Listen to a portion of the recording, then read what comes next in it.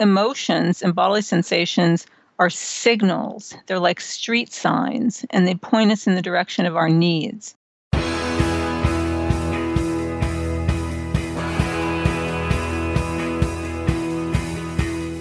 Welcome to The One You Feed. Throughout time, great thinkers have recognized the importance of the thoughts we have. Quotes like garbage in, garbage out, or you are what you think ring true. And yet, for many of us, our thoughts don't strengthen or empower us. We tend toward negativity, self-pity, jealousy, or fear. We see what we don't have instead of what we do. We think things that hold us back and dampen our spirit. But it's not just about thinking. Our actions matter. It takes conscious, consistent, and creative effort to make a life worth living. This podcast is about how other people keep themselves moving in the right direction, how they feed their good wolf.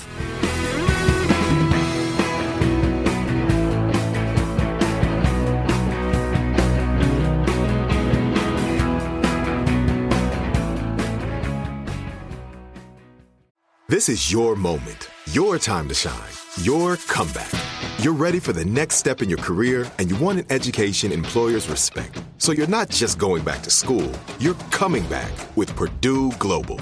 Backed by Purdue University, one of the nation's most respected public universities, Purdue Global is built for people who bring their life experience into the online classroom. Purdue Global, Purdue's online university for working adults. Start your comeback today at purdueglobal.edu. I'm Katya Adler, host of The Global Story. Over the last 25 years, I've covered conflicts in the Middle East, political and economic crises in Europe, drug cartels in Mexico. Now I'm covering the stories behind the news all over the world in conversation with those who break it. Join me Monday to Friday to find out what's happening, why, and what it all means. Follow The Global Story from the BBC wherever you listen to podcasts. Thanks for joining us. Our guest on this episode is Julie Simon, a licensed psychotherapist and life coach with over 30 years of experience in helping overeaters and imbalanced eaters stop dieting, heal their relationships with themselves and their bodies, lose excess weight, and keep it off. A lifelong fitness enthusiast, Julie is also a certified personal trainer with over 25 years of experience designing exercise and nutrition programs for various populations. She is also the founder and director of the popular Los Angeles-based 12-week emotional eating recovery program. Her new book is When Food is Comfort: Nurture Yourself Mindfully, Rewire Your Brain, and End Emotional Eating. Hi, Julie. Welcome to the show. Hi there. Thank you for having me. I'm really excited to have you on. Your book is called When Food is Comfort: Nurture Yourself Mindfully, Rewire Your Brain, and End Emotional Eating. And I know this is a topic that a lot of listeners will be interested in, so I'm looking forward to jumping into it. But let's start like we always do with the parable. There's a grandmother who's talking with her granddaughter, and she says, in life, there are two wolves inside of us that are always at battle. One is a good wolf, which represents things like kindness and bravery and love. And the other is a bad wolf, which represents things like greed and hatred and fear. And the granddaughter stops and she thinks about it for a second and looks up at her grandmother. She says, well, grandmother, which one wins? And the grandmother says, the one you feed. So I'd like to start off by asking you what that parable means to you in your life and in the work that you do. That parable actually is so important to the work I do because, as you know, or you may not know, for nearly 30 years, I've been working with overeaters who are primarily emotional eaters. And really the work I do is truly all about what we feed ourselves, both literally and figuratively. And pretty much every day of our lives, I think we have experiences, both pleasant and unpleasant, and we have reactions to our experiences. And I think these reactions include emotions and bodily sensations like muscle tension or butterflies, and our thoughts and the things we say to ourselves. And our emotional reactions can lead to self-defeating thoughts, and vice versa. Our thoughts can lead to, pleasant or unpleasant emotions. They can lead to moods like anxiety or excessive sadness, hopelessness or despair, self-rejection or low self-esteem. So basically, our reactions to our experiences can either feed a bad wolf And, that would be the unpleasant emotions, the self-defeating thoughts, the low self-esteem. Or we can develop habits even in reaction to our experiences. We can develop skills that would feed the good wolf, which would mean things like self-compassion, self-acceptance, self-love. And so really the work I do is all about teaching people the skills that will help them feed the good wolf. Yeah, that's wonderful. And the book really does have a lot of focus on skills. So let's go ahead and jump into a little bit more detail here. You say that the primary cause of our emotional eating is disconnection from ourselves. Can you explain that a little bit more? Well, one of the most common causes of overeating and weight gain is difficulty regulating our emotions, our moods, our thoughts, and even disruptive impulses and behaviors. So when we are experiencing unpleasant emotions, when we're experiencing self-defeating thoughts, many of us, if we haven't learned particular skills when we were young for regulating and processing through those emotions and regulating our nervous system and reframing those self-defeating thoughts, many of us just disconnect from ourselves because we just don't know how to handle kind of the storm that's going on inside of us. And we disconnect in many ways. So some people turn to food to disconnect. Some people turn to drugs and alcohol. Some people turn to behaviors like gambling or sex addiction, drama. So we're basically trying to do something to regulate the pain that we're experiencing. And those examples that I gave are a form of disconnection. And so the problem with disconnection is that we never build any skill. We never build any skill for handling what life throws us, right? Yeah, and you talk about how, to a large extent, this starts with early interactions with our caregivers. That this skill of self-regulation that is not working real well if we are eating emotionally or have other addiction issues, that self-regulation skill doesn't get developed due to early interactions with our caregivers. If we back up for a second and we really kind of define what self-regulation means, we're really referring to our ability to manage our emotions and moods and regulate our nervous system so that we can control or redirect our impulses and our behaviors, and we can think before we act. And basically, in order for us to master the skill of self-regulation, we need to have parts of our brain, the upstairs part of our brain, the logical, soothing, comforting part of our brain, well connected or properly wired to the downstairs part of our brain, which we call the emotional brain. And recent advances in brain science have uncovered the crucial role that our early social and emotional environment plays in the development of imbalanced eating patterns. So what we found is that when we don't receive consistent and sufficient emotional nurturance during our early years, then our brains and nervous system become wired kind of for high reactivity.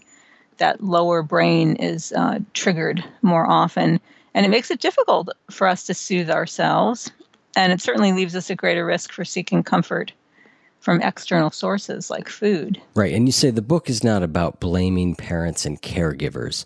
It's really about understanding what we may have missed out on when we were younger and the effects that has had on us today.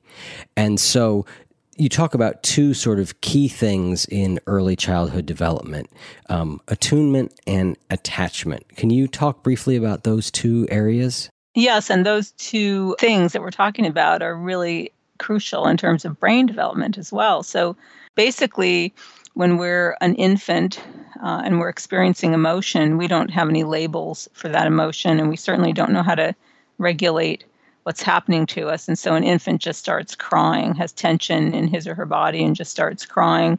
And mommy kind of swoops in, mommy or daddy or whoever the caregiver is kind of swoops in and calms and soothes. She uses her voice and her tone and her eye contact and her behavior, her touch, to soothe and comfort, kind of tune in. We call that attunement, tune in to what's happening with the baby so she can kind of figure out, what's that cry about? Is that cry I'm hungry cry? Is that a my diaper is dirty cry?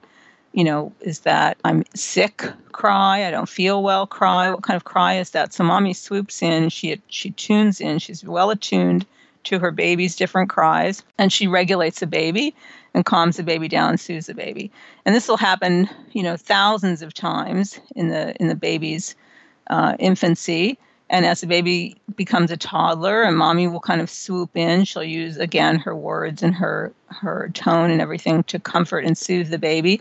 And now she's going to start to teach the toddler words, like when the toddler, is upset, she might say, I see you're feeling sad. That's sadness. Oh, you're mad right now. She'll also use her words to help the baby learn things like corners of tables are sharp, so it's best not to crawl near them. Putting your hand on that hot surface doesn't feel good. So she's going to tune in to what the baby's doing. She's going to regulate the baby's emotional system. And as the child develops, the child's going to begin to co-regulate. So the child will begin to say, I'm sad. I could use a hug. Or, the child will co-regulate with mommy. And this attunement is wiring the brain in a particular way. It's wiring those parts of the brain, the self-soothing, regulating, logical function with the emotional brain. It's creating neuronal pathways among those and between those different parts. And while the caregiver is offering the child good attunement, she's creating what's called a secure attachment with the child. So the child is developing trust that the world is safe and that if anything happens, there's someone there to help. And that attachment is also very important in terms of the brain getting wired. And not only just the brain connections getting wired, but also the chemistry of the brain, the structures that create all those good chemicals like dopamine and serotonin. All those structures are being created in the presence of good attunement, secure attachment, and a sufficient, consistent emotional nurturance. So it's really critical. That's why I always say I'm not blaming caregivers because, parenting is one of the hardest jobs in the world, but it's also a very critical time in terms of brain development. And so caregivers didn't get their needs when they were young, so perhaps they're missing some skills. Maybe that's like a caregiver who, when you come home from school and you're very upset and your caregiver says, well, let's go have ice cream. I know you had a rough day, let's go have ice cream, but not really tuning in to your emotions and not really helping you understand how to process through them. So that can be a very well-intentioned caregiver who's missing some skills. You could also have a caregiver who's depressed or a caregiver who's having to work long hours. In today's modern world, kids don't have the kind of village that children once had in terms of exposure to other elders. So, we're seeing a lot more brain imbalance. Right. And you talk about it's not the result always. It can be, but it's not always the result of something horrific or terrible or traumatic, although those things have severe impacts. And, we've talked about that on this show before, but you quote the British psychoanalyst Winnicott, I think that's the way to say it, who says, it could be caused by nothing happening when something might profitably have happened. And this makes me think of an earlier episode when we were talking with somebody who's done a lot of study about our inner voice. What is the inner voice? Where does it come from? A lot of people believe that the inner voice is simply we hear outer voices, and then eventually that's how we learn to communicate with ourselves. And we bring those outer voices internal. And if those outer voices are not ones that teach us how to regulate, then we bring those voices in, and that's kind of what we end up with. And we don't have the skills to regulate our emotions. And you say that disordered eating patterns represent resourceful survival strategies for regulating emotional or physical arousal. And I think that's so important to think about with addiction, with eating emotionally, is that this stuff works in some way. It's a coping strategy that has worked for us in some way, shape, or form. It's just become maladaptive. And you say that understanding this takes the shame out of the emotional eating, the recovery, and shows us a way forward. Yes, I think that's so critical because I think all people who are struggling with any kind of addictive behavior feel a level of shame about it because they feel out of control. And I like to help them understand that it's not their fault. Often there were early childhood experiences that are at play here, as well as genetic, biological, neurological. And there are also genetic factors at play. So it's not your fault. And also, these are very resourceful coping strategies. So not only is it not your fault, but you're also really creative in terms of finding a way to comfort and soothe and pleasure yourself. Either you found that food does it, or maybe you found that gambling does it, or drinking does it. And clearly, people come to see me and seek out help because ultimately it's not working. But when we start turning to these substances and process addictions, it's because we're resourceful. We've hit on something. I know in my teens, for example, I smoked cigarettes, and I didn't really understand it then. I only understood years later that I had low dopamine levels, and nicotine increases the release of norepinephrine and ultimately dopamine. And so I was self-medicating. A low-level depression that I had, but I didn't know that. I mean, I just kind of gravitated towards the cigarettes like other teens did, and for some reason I gravitated and became addicted and others didn't. And I didn't know anything about why until years later when I began to understand that, so that for me was like taking an antidepressant. It was adjusting my brain chemistry, and that's a pretty resourceful way to adjust your brain chemistry. It's ultimately damaging and has health consequences, but it was resourceful. Right. Yeah, I often think about addiction, or the things that we do that are addictive get us to a point, help us to survive whatever it is that's happening, that gets us to a point when we are then able, if we're lucky, to develop coping mechanisms that are useful. They're a tool that gets us to a point, and they need to be discarded, but they are very useful for a period of time. And I think that's an important understanding in why we do the things we do. There's one last piece of understanding about this that I want to talk about, and then I want to go into your skills that you teach for how to do the regulation. But I think this is another important piece. And you say that when we are eating emotionally, or any of these other things we're doing, numbing out or distracting ourselves, that part of us in that moment is a very, very young part of us. So we are not, in those moments when we're trying to disengage, we're dealing with a very young, fragile part of ourselves in those moments.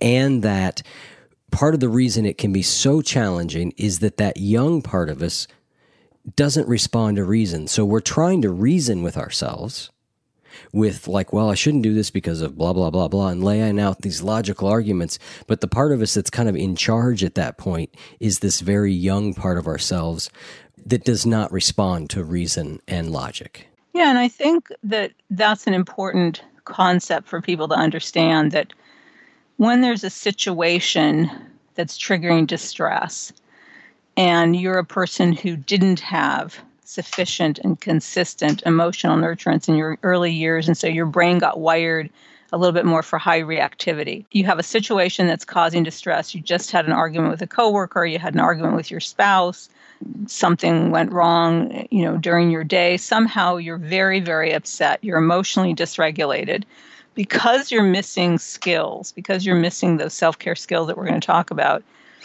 You are stuck in, the best way to think about it is you're developmentally derailed. You're stuck in an earlier phase of development, and you feel very young at those times. You want to scream, you're frustrated, you're overwhelmed, you're mad, and most people know this state that I'm talking about, when you're just in a bad place, and maybe you're hurt, you're angry, you're lonely, you're frustrated, and you're experiencing a lot of emotion. Maybe you're even aware that your body is feeling very dysregulated. It's very hard to try and reason with yourself at times like this. So let's say you're feeling like that, and you're just ready to drive through Jack in the Box or McDonald's. You're ready to go through a burger joint. You're going to get a cheesy burger and fries and a shake, and because as we said before, intuitively that will quiet the storm. If you eat all of that, it's going to quiet the storm. And you also know that no matter what you say to yourself, because you've tried, most people who are working on these things have tried to resolve these issues. So you try to talk to yourself about what the boss said or what someone else said, but the urge to disconnect and numb yourself out is so strong because that part of you is very, very young. And what hasn't developed is a very mature, wise, kind, loving, nurturing part. That's the part I call the inner nurturer. That part is usually very undeveloped. What you have generally very strongly developed is an inner critic voice, maybe beating you up for what the boss said, and an inner indulging voice. That's a voice that said, yeah, let's just go to the drive-thru. Let's just get that burger and, we'll deal with dieting later or eating healthier later. So you're under the influence of an emotionally dominant part of the brain. It's called the amygdala. It's like the size and shape of an almond. And you can't reason with that part of the brain. That part of the brain doesn't respond to reason. So that's when you're going to get yourself in trouble. And that's where the skills come in terms of learning how to build that voice that can help regulate you, help calm you down, soothe you, help you look at what's going on, help you address any self-defeating thoughts you're having, and perhaps even reassure you, comfort you, and give you hope. So we've got some skill building there that has to happen.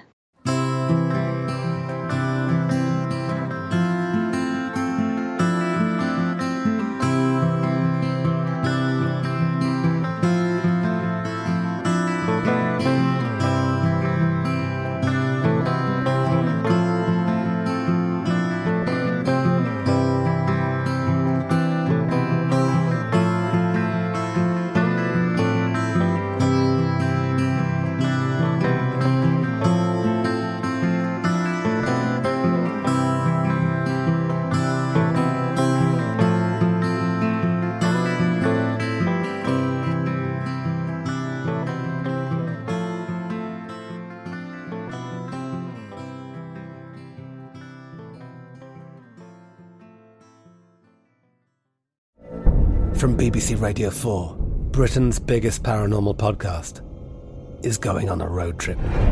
I thought in that moment, oh my God, we've summoned something from this board. This is Uncanny USA. He says, somebody's in the house, and I screamed. Listen to Uncanny USA wherever you get your BBC podcasts, if you dare.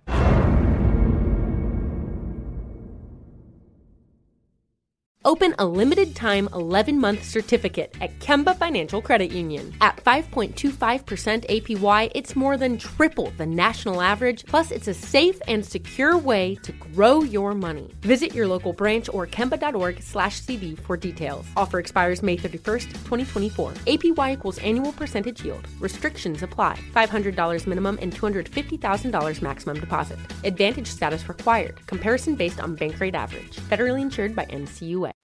You've got 7 skills. You say to develop this inner nurture or to nurture ourselves, inner nurturing consists of the following 7 skills. And I'll just read them real quick. There's no way we're going to get through all of them in this interview. That's why I just want to kind of get all 7 of them out there now. And we'll talk about a couple of them in a little bit more detail. But the 7 skills are, number 1, you call pop the hood. So name and track the emotions and bodily sensations that are occurring. Step 2 or skill 2 is to practice self-validation. Skill 3 is to reinforce the alliance and offer love, support, and comfort to ourselves. Skill 4 is to get clear on needs. Skill 5 is to catch and reframe self-defeating thoughts. Skill 6 is to highlight the resources that we have and provide hope to ourselves. And skill 7 is to address the needs and set nurturing limits. So let's start with skill 1, which is really the fundamental skill we have to start with. You call it pop the hood. Give us a little more detail on what we're doing here. Yeah, it's basically a really simple skill, but one that I would say many people, not just emotional eaters, are missing or have poorly developed. Really, it's all about what I call self-connection. It's going inside into your internal world and just like a master mechanic, listening for distress. And we're basically going to be we're going to be exploring our emotions and our bodily sensations. And I find people can come at this in one of 2 ways. Some people are not very clear on what they're feeling, what their emotions are, not so great at labeling.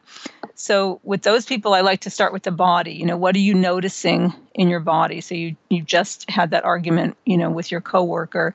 What are you noticing? Shoulders are tight, fists are clenched, jaw is tight, stomach is kind of gurgly and tight. Or other people are very good at identifying emotions. I'm really angry. I'm really hurt. I feel betrayed. I feel sad. I feel lonely. I feel frustrated. I feel overwhelmed.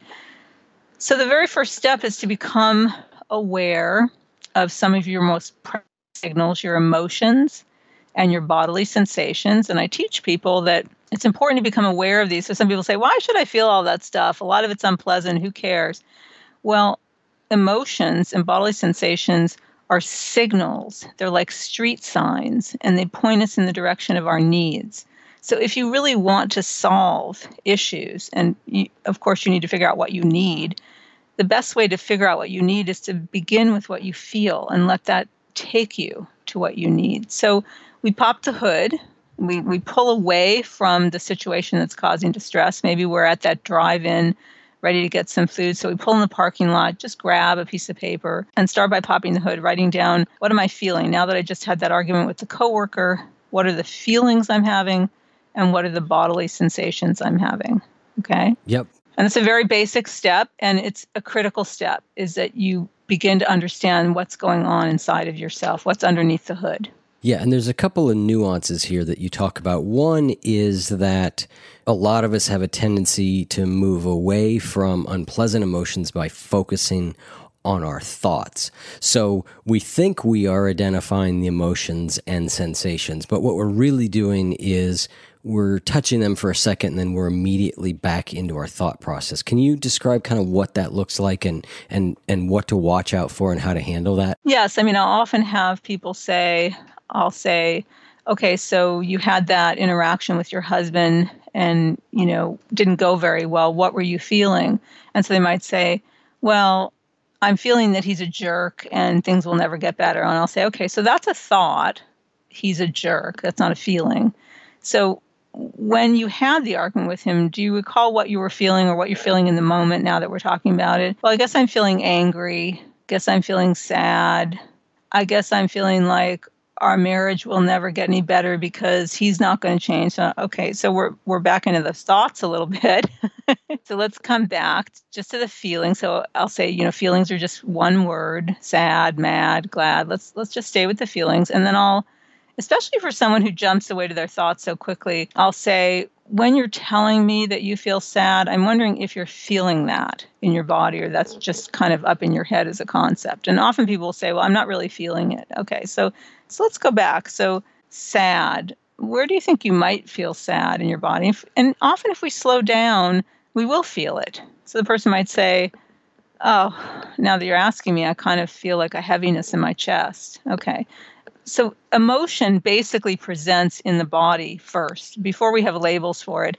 And it's great to notice the sensations even more than to find the labels, because actually labeling our emotions is a cognitive act. So even labeling them kind of takes us a little bit away from them. So we go back. Our goal is to stay present to what's happening in the body and notice how we're experiencing our emotions. And if we tend to jump away to our thoughts, say to yourself, I'm going to write down those thoughts later. I'll address those thoughts later. Right now, I want to go back to, what am I feeling after I just had that discussion with my mother? Okay, so we just stay present. We're working on building the skill of not only identifying emotions and sensations, but tolerating them, being able to sit with emotions and sensations, even the big ones like shame or guilt, or serious grief, right? Being able to tolerate emotions, noticing they're not going to kill us, right? We can actually experience them and move through them. And that's where real recovery is. Right. And you mentioned also that there are some times that we are too emotionally overwrought to really do this process very well. And you recommend in times like that we use what you call soothing behaviors to restore ourselves to calm not to distract us from our feelings, but to get us back to a place that's a little bit more calm so that we are able to pop the hood, as you say. What are some examples of soothing behaviors, or explain, how someone might know, okay, you know what? I can't pop the hood just yet because, there's a ton of smoke still rolling out from underneath the hood. I better soothe this a little bit first. When do you know when that's a good idea, and what are a couple of things that we might do that are soothing but not distracting? Well, I think you would know basically if you're having really big feelings, right? And you feel kind of like, even just labeling them, you're so dysregulated. So let's say I'm thinking of an example of a client who came back from a work situation where she felt like someone kind of attacked her and shamed her in a meeting. And so she was feeling very anxious and kind of chaotic inside. And so just sitting down to identify her feelings, her body is feeling so dysregulated, so anxious, agitated, that she can't clear her head to do any of this kind of work in the way we're talking. So with someone like that, I would want her to perhaps do a little grounding work, sit in a chair with her feet flat on the floor, maybe her hands on her lap, and just begin to take some deep breaths, really noticing the breath going in and the breath going out. And she can stick with that, or she can even start a little bit of relaxation, like noticing what's happening in her feet, kind of tense and relax the feet, tense and relax the calves, just doing a little guided relaxation in the body. Even things like getting into some comfortable clothes, making a cup of tea, sitting in a comfortable chair. For some people, just listening to a little bit of soothing music is a good way to start. We can even use what I call soothing gestures. You can touch your face. You can stroke from your shoulders to your elbows, just kind of gently giving yourself like a hug. Anything that begins to calm you. You might lay down in a fetal position and just kind of hold yourself. For some people, that's just getting still. Anything that's going to calm the storm a little bit. The idea here is not to do something that's distracting. So we don't want to just go read a book, although if a little reading calms you down, that's fine. But our goal isn't to just go do another activity. Our goal is to calm down enough to begin our skill, to begin working our skills. So to begin popping the hood. Great. Let's talk about skill number 2, to practice self-validation. Well, all of these skills are strategically developed, and they go in a particular order, because what I want my reader to do is to begin connecting to herself, okay, and at the same time begin to develop that inner nurturing voice. So, as I said before, the majority of emotional eaters, and I would say the majority of people who use any kind of an addiction, typically do not have a very well-developed inner nurturing voice. And so how are we going to develop a voice like that? If we didn't hear enough of it when we were younger, we didn't have enough exposure to it, how are we going to develop it? We're going to have to kind of fake it till we make it. So we're going to have to practice a voice. So all the skills that I teach are designed to help you slowly build that voice. So after we pop the hood, we're going to practice skill number 2 called self-validation, because that's going to get you talking to yourself from breaking yourself apart into 2 parts, if you will. So there's that young part that says, I feel really sad and I feel really lonely. And then there's that nurturing part that's going to say, it makes sense to feel sad and lonely in this situation, and it's okay to have those feelings. So we're going to accomplish a lot of things with that self-validation. We're going to be building that voice that's critical. We need to build that inner nurturing voice. But we're also going to be soothing ourselves. Self-validation is soothing and comforting. So we're comforting ourselves, we're soothing ourselves. At the same time, we're building the voice we need to build. Right. And this is such a useful step to be able to develop that internal voice that speaks to ourselves more kindly, that, as you say, offers understanding and also says, it's okay for what's happening to be happening. Yes, and I call validation, I say validation is a development significant, meaning most of us didn't get enough validation. We didn't get enough of someone saying it's okay to feel that way. And it makes sense. Understanding and acceptance is what validation is all about. So we're going to learn how to validate what we feel and what we think. And we're going to learn to say that every emotion is valid, every thought is valid, every sensation is valid. They're all understandable in a context. They're all acceptable to have.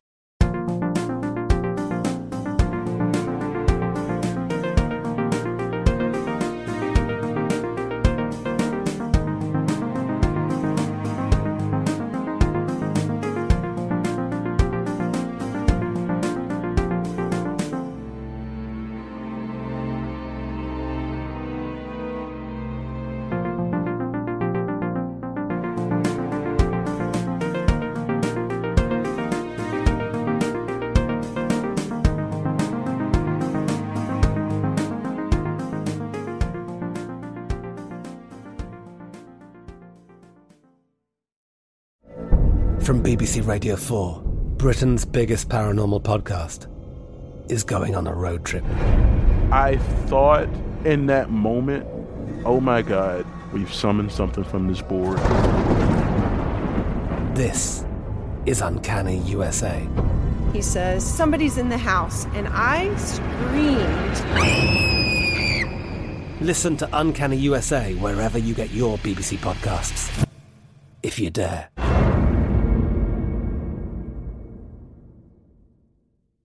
Open a limited-time 11-month certificate at Kemba Financial Credit Union. At 5.25% APY, it's more than triple the national average, plus it's a safe and secure way to grow your money. Visit your local branch or kemba.org/cb for details. Offer expires May 31st, 2024. APY equals annual percentage yield. Restrictions apply. $500 minimum and $250,000 maximum deposit. Advantage status required. Comparison based on bank rate average. Federally insured by NCUA. One of the things I like about the book is it has a lot of useful phrases in there for those who don't know how to do this. You know, what sort of things should I say to myself? Like you said, if we haven't really got a lot of experience in either doing it for ourselves or having somebody do it for us or seeing it modeled, you've got a lot of phrases in there that we can use and try on for size. I want to talk about another piece of this that you bring up that I think is really, really useful. You say, how can I practice self-validation when I'm disappointed in myself? So, for example, I've just eaten an entire carton of ice cream or polished off a tray of brownies. In those moments, it feels difficult to do self-validation because we really feel bad about what just happened.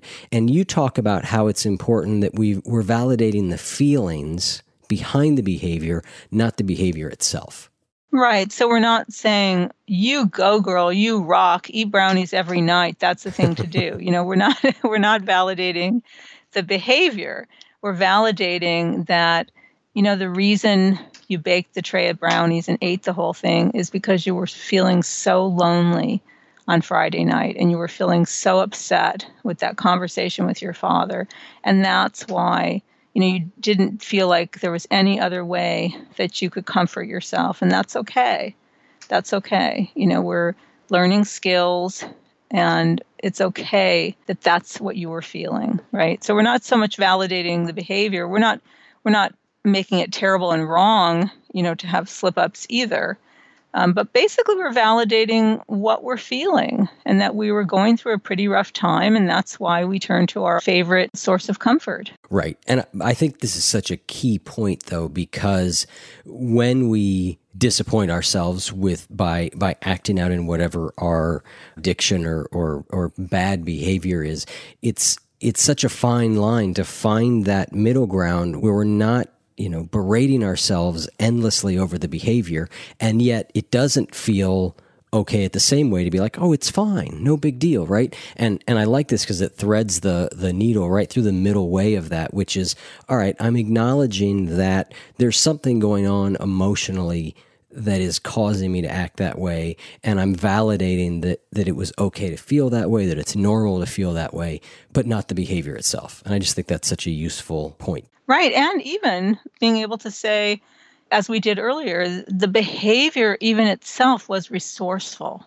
It's not what I want to be doing. It's not what I want to continue to be doing, but it's still an old resourceful thing that I turn to until I've got these skills built. It's how I've been learning to take care of myself. And I think what I want to highlight here, what self-validation is all about, and the reason it's not so much about condoning the behavior, but what it's really all about is self-compassion. And it's about self-acceptance. Like, I accept me right where I am today. And today I'm still using food. And so I accept that that's where I am now. And I have compassion for myself with where I'm at. And that doesn't mean I'm not moving forward or I can't move forward, but I accept right where I'm at right now. And this all points to this sort of idea that you're pointing out here around we are doing these things because of our lack of ability to regulate emotion. We can't handle the way we feel, and so we act out in one way or other in a way that has in the past worked for us. And this points to why most of the approaches to getting better from these things don't work, because it's that classic, I just did something that I feel bad about, so I just berate myself more and more. So now I feel worse about myself, and the way that I deal with feeling worse about myself is to eat or do drugs. And then I do that, and then I feel worse about myself. And now I make that worse by attacking myself again, and on and on and on. And this is a way to sort of break part of that cycle. We may not be at the point where we can fully break the behavioral part of the cycle, but we start to break the emotional part of the cycle, and we start to try and process emotions in a different way. Right, and that's why, the skill number 3 that's coming up is so critical, which is where you're going to reinforce the alliance between a loving, kind, nurturing, wise part of yourself. Even if you don't even feel like there's anything like that inside of you, you're going to begin to develop that. And you're going to form an alliance between that part of you and the part of you that says, I'm stuck in this vicious cycle. I can't stand the way I feel, and I turn to food or alcohol or drugs to numb it out. And then I feel so terrible about myself. And then I'm going to do it again because I feel so terrible about myself. And then there's this part of you. And over time, this part of you may even morph into a spiritual part of you, maybe a higher self, or maybe even your angels or God or whatever you would call it.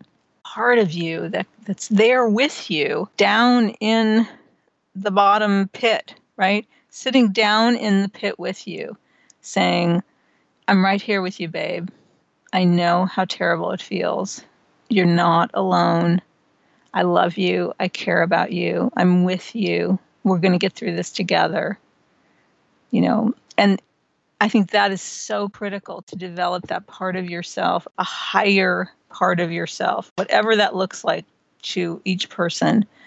But a part of you that when you're in the darkest nights of your soul, that you don't feel alone. I agree. That is such a critical thing to be able to do, is to offer love, support, comfort to ourselves when we're in the midst of difficult situations. It's great when we can get it from others. And later in the book, you talk about that. And so this isn't like I have to do all of this myself all of the time. But an essential skill is to be able to deliver it to ourselves in moments of crisis when maybe there aren't other people available, or we don't have those sorts of resources in our lives. Or even if we do, we risk draining people if we're coming to them all the time, to do the comforting and soothing work that we need. I found in my own journey, I certainly didn't have a lot of people that I could turn to for that. And I tried to pull it off of people, at different points in my life, tried to get it from other people. And when I was really beginning to turn within and building that inner supportive voice, what I started to feel was that it became kind of consistent that I always kind of wanted to go home first and take care of my own needs, like process through what I was feeling and kind of get clear on everything even before I shared it with anyone else. And to this day, when something's bothering me, I typically don't want to talk to anyone until I've kind of sat with it and really kind of figured out all that I'm feeling and brought my inner nurture in and soothed and comforted myself. Because, and I talk about this in the book, typically when we go to other people, they often offer a lot of advice and problem solving. And many people are not that great at helping you process through your emotions. So you turn to other people, and sometimes you don't really learn the skills you need to learn. Well, we are at the end of our time here, Julie. I will have links in the show notes to where people can find your book, where they can learn the rest of the skills. You and I are going to continue the conversation in some of the post-show conversation. I specifically want to talk about catching and reframing self-defeating thoughts. How do we work with the self-defeating thoughts that come up? You and I will continue. Listeners, if you're interested in that, supporters of the show get access to the post-show conversation. You can go to oneyoufeed.net/support and get access to that, and you can listen to it in your podcast player. But Julie, thank you so much. The book was really, really helpful, and as I said, there will be links in the show notes to where listeners can get a copy of it. It's been my pleasure. I'm glad that I could join you today. Thank you so much. Okay. Bye. Bye.